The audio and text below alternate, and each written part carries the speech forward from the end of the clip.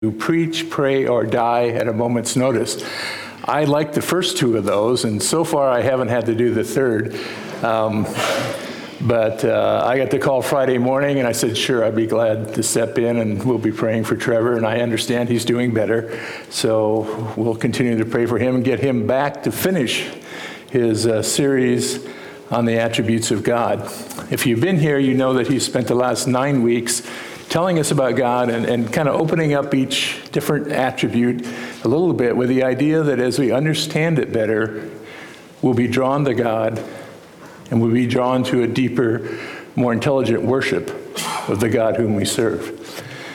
He's got one more left. I think it's sovereignty of God, and we'll save that for him for next week. This week, though, I want to kind of in the spirit of what he's been doing, we're going to look at some attributes, but of Jesus. We're going to focus on Jesus this morning, and we're going to look at 5 verses, and in those 5 verses, we're going to see 7 attributes or characteristics or titles of Jesus that's going to help us to understand him better and our relationship with him better. So, there's not going to be any scriptures up there, so get your phones out, get your Bibles out, whatever you use, or listen to me as I read some of those. But it's going to be Hebrews chapter 1, verses 1 to 5. So while you turn to there, Hebrews chapter 1, verses 1 to 5, I'm going to lubricate my voice a little bit there.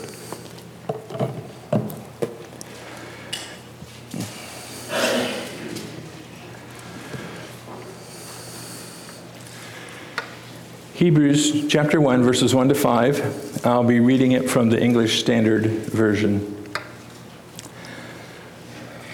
Long ago, at many times and in many ways, God spoke to our fathers by the prophets.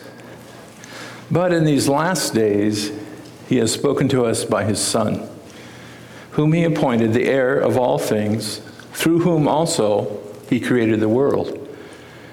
He is the radiance of the glory of God and the exact imprint of his nature.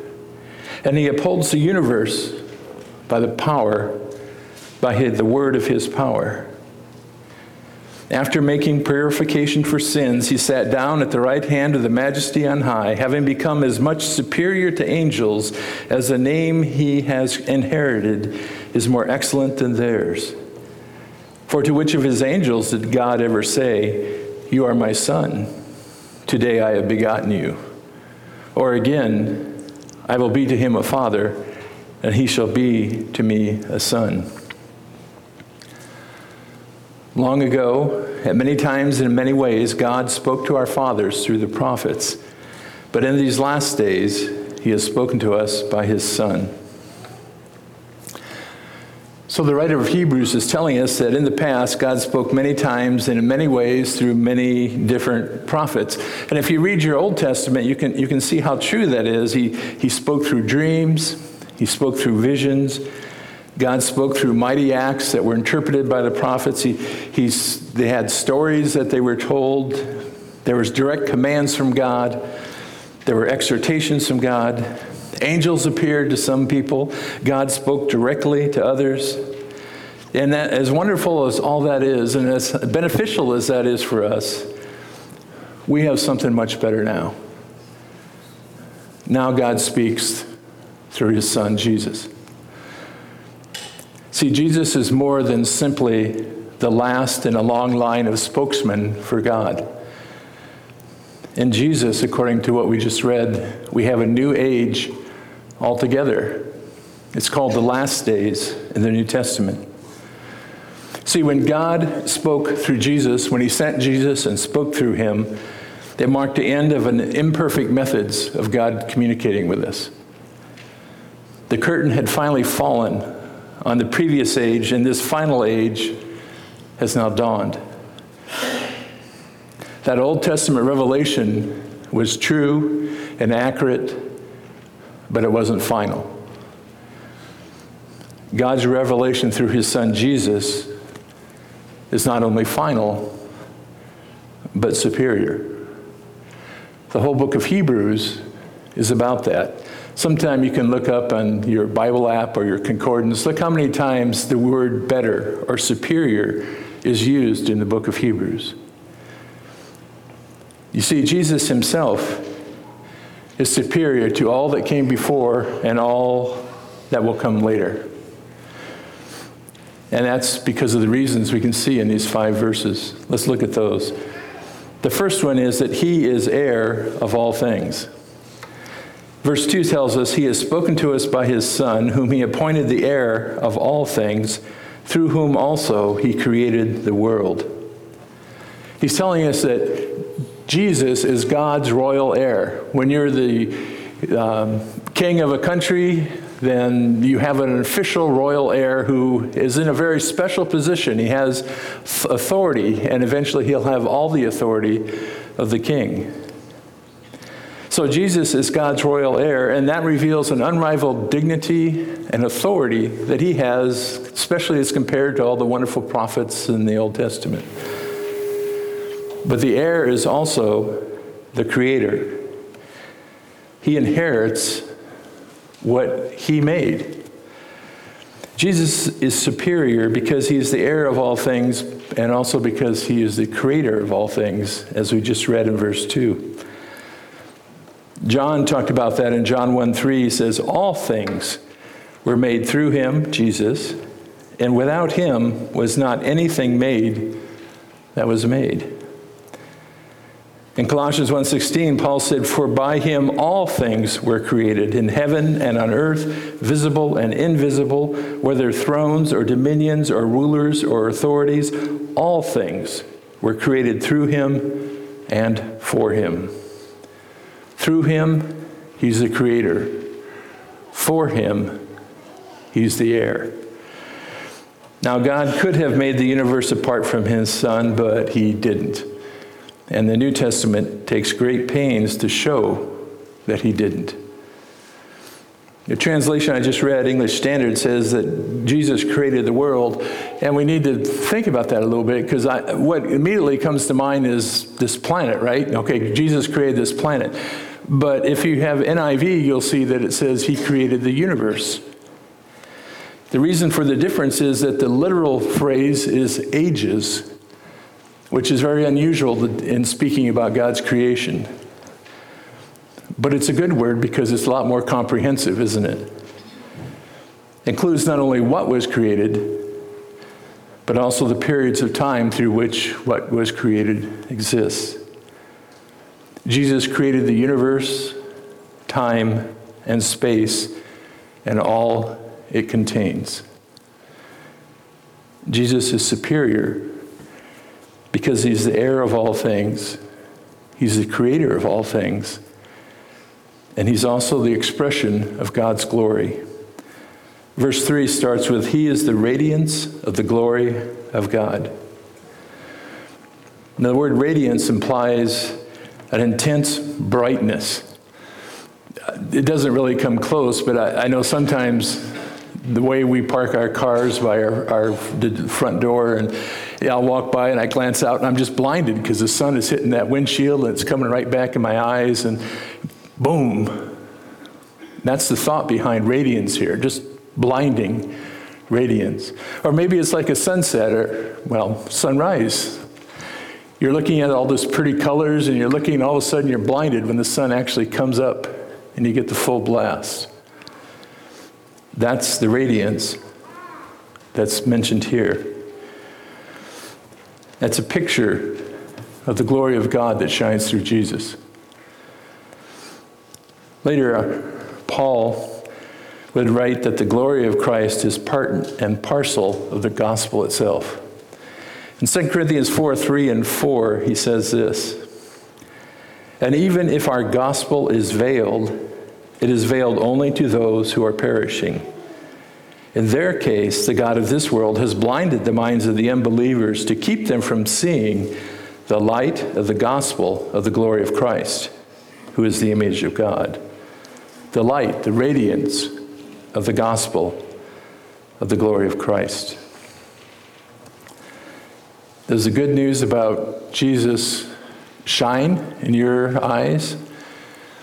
Does it have that burst of glory when you think about it? Or has it become old hat and common? If you want to see the glory of God, it's telling us here, you look at Jesus. Jesus is superior because he's heir of all things. He's the creator of all things. He's the expression of God's glory.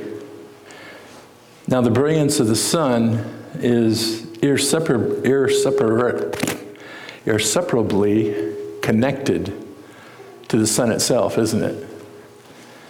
For Jesus to reflect the glory of God assumes that the Son shares the very essence of God.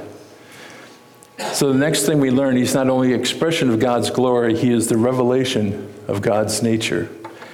Again, verse 3, he's the radiance of the glory of God, the exact imprint of his nature. The one who reflects the glory of God shares his nature.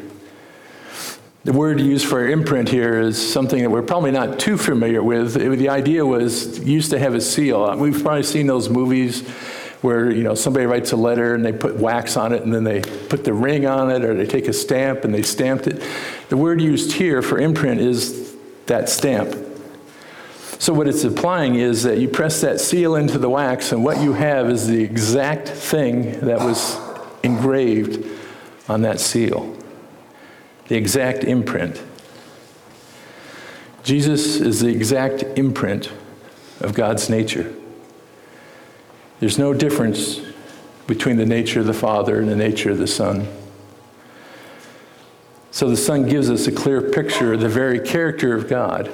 Because he himself is God, he's the absolutely authentic representation of who God is and what God is all about. Jesus is superior because he's the heir of all things. He's the creator of all things. He's the expression of God's glory. He's the revelation of God's nature. And he's the power that sustains the universe. Verse 3, he's the radiance of the glory of God, the exact imprint of his nature, and he upholds the universe by the word of his power. In the same way that the Son created, he now sustains the universe. There are some theologies that talked about the idea, God created the universe, he kind of got it going, he threw it out into the cosmos, and he's just backed off now, and things are running according to his plan, but he has nothing to do with it now. That's not what this verse says. He is at the center of continuing the stability of the universe, and nothing is excluded from the Son's sustaining activity. Paul again, Colossians 1:17 said, he, Jesus, is before all things, and in him all things hold together. Giving the idea that if he withdrew his holding together hands, everything would fly apart.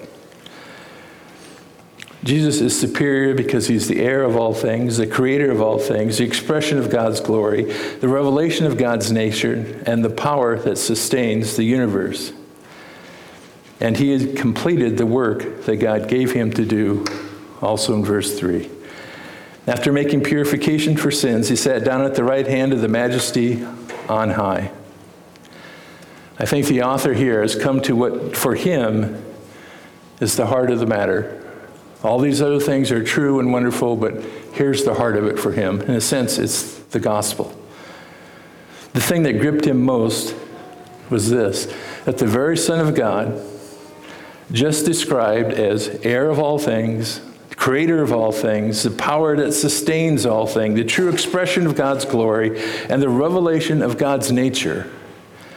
This is the one who has come to deal with fallen mankind's sin. Do you ever think about that? Jesus is my Savior. When we say Jesus is my Lord, do you ever think about the fact, though, that the one who is heir of all things in the universe, the creator of all things, including me, the power that sustains everything, the true expression of God's glory, the revelation of God's nature, the one who has dealt is the one who has dealt with my sin and called me into a relationship with him.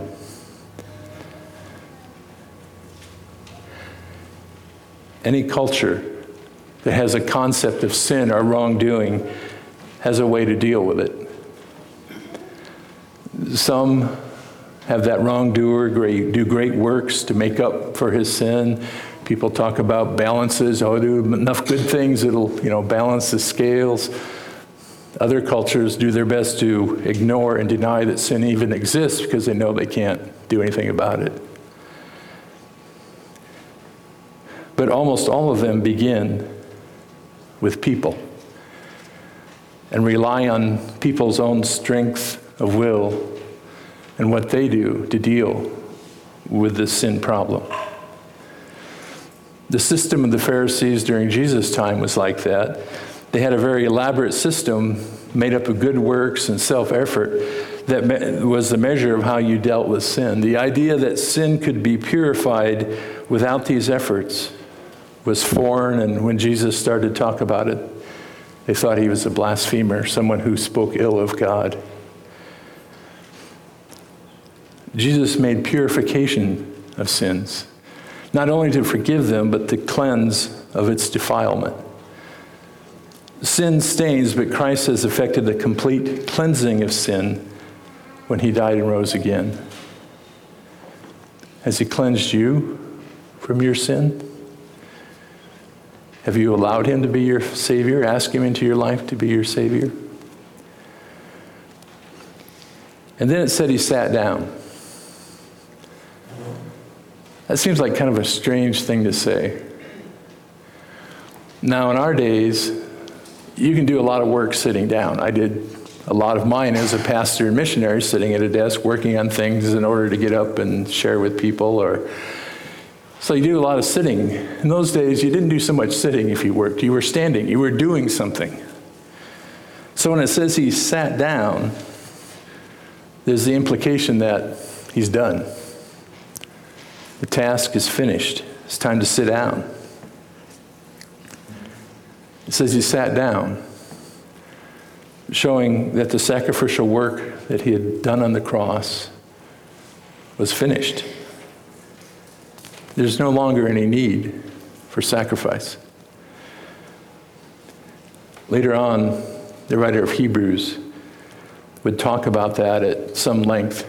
If you care to, you can turn to Hebrews 10, 11 to 18. We'll be back in the first chapter in just a moment, but Hebrews 10, 11 to 18. Hebrews 10, 11. Every priest stands daily for his service, offering repeatedly the same sacrifices, talking about the Old Testament system, which can never take away sins. But when Christ had offered for all time a single sacrifice for sins, he sat down at the right hand of God, waiting for that time until his enemies should be made a footstool for his feet. For by that single offering, he has perfected for all time those who are being sanctified. And the Holy Spirit also bears witness to this after saying, "This is the covenant that I will make with them after those days, declares the Lord. I will put my laws in their hearts and write them on their minds." And then he adds, "I will remember their sins and their lawless deeds no more. Where there is forgiveness of these, there is no longer any offering for sin." We recognize that Jesus is seated at the right hand of the Father with nothing left to do about sin. The work's completed. Those who are his, those who believe in him, are forgiven for all time. That means that our past, present, and future sins were dealt with at the cross. See, God didn't discriminate by time. I know we live in a kind of a stream of time. I can remember back when I did this, and I look forward to when I'm going to do this, and I'm here now. And if I think about my relationship with God, I can see some growth. I can see some stumbling. I have some hopes for the future. I know that these things I've done are sin. I know I'm struggling with this now. I hope I'll be better tomorrow. That's how we think. But think about it a moment. Jesus died 2,000 years ago for your sins. All your sins. All your sins. All my sins. In our past, present, and future, were all future to him. He knew them all. And he paid the price for them all. Is that how you think about your sins if you're a believer? They're a done deal. They're forgiven. Yes, you struggle with them. They sadden you. You confess them. You do things to stay away from the things that tempt you. You struggle with it. But they're forgiven. In a sense, are you seated like Jesus?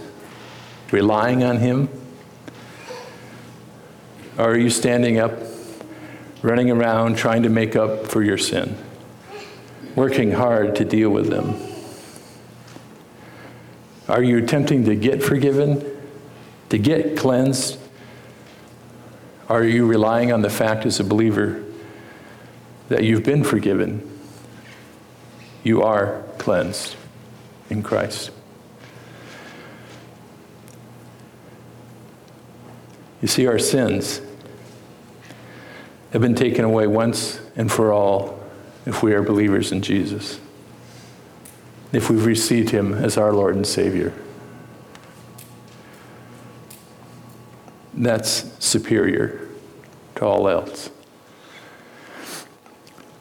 Jesus is superior because he's the heir of all things. He's the creator of all things. He is the expression of God's glory. He's the revelation of God's nature. And he's the power that sustains the universe. And then when it becomes almost more personal to us, he is the one who has completed the work God gave him to do, to die for our sins and rise again. And the last thing in this passage that shows his superiority is that he has a greater name. That's verse 4.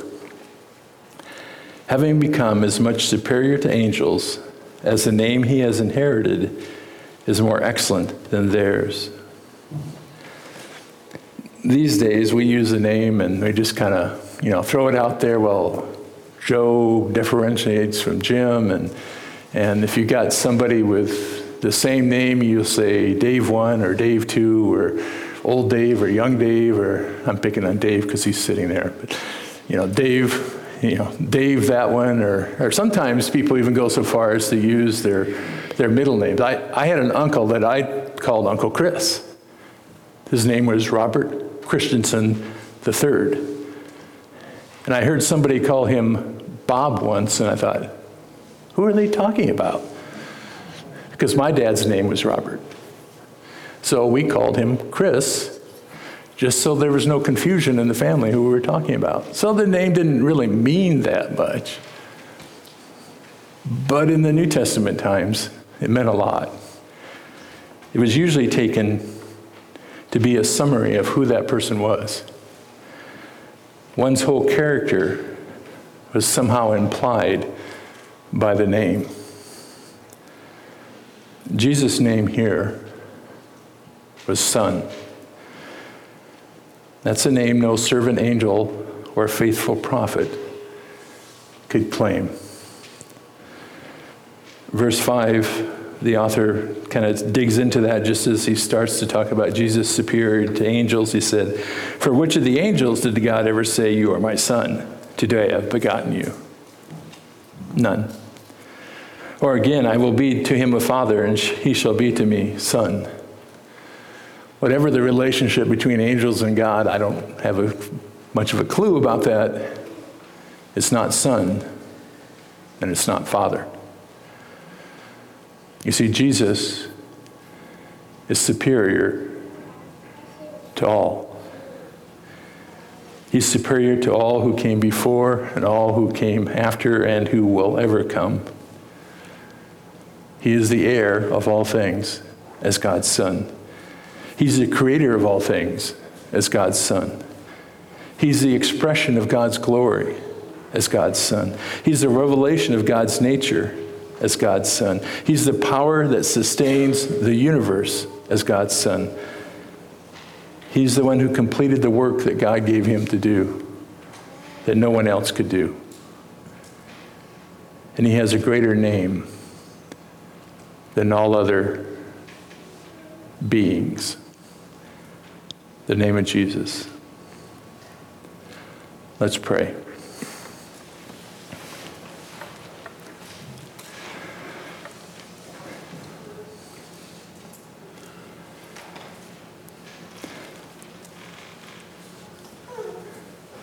Father, I think of the decades that I've known you as Savior, nearly 50 years now. I think of the joy that was at first, the wonder that was there at first, to know that you accepted me and loved me and welcomed me and forgave me of my sins as I prayed and asked you into my life. But too often as the years go on, it becomes almost second nature. The name Jesus starts just to be a word that we use a lot. We start to take for granted, at least I did and do, all that you've done for me and who you are.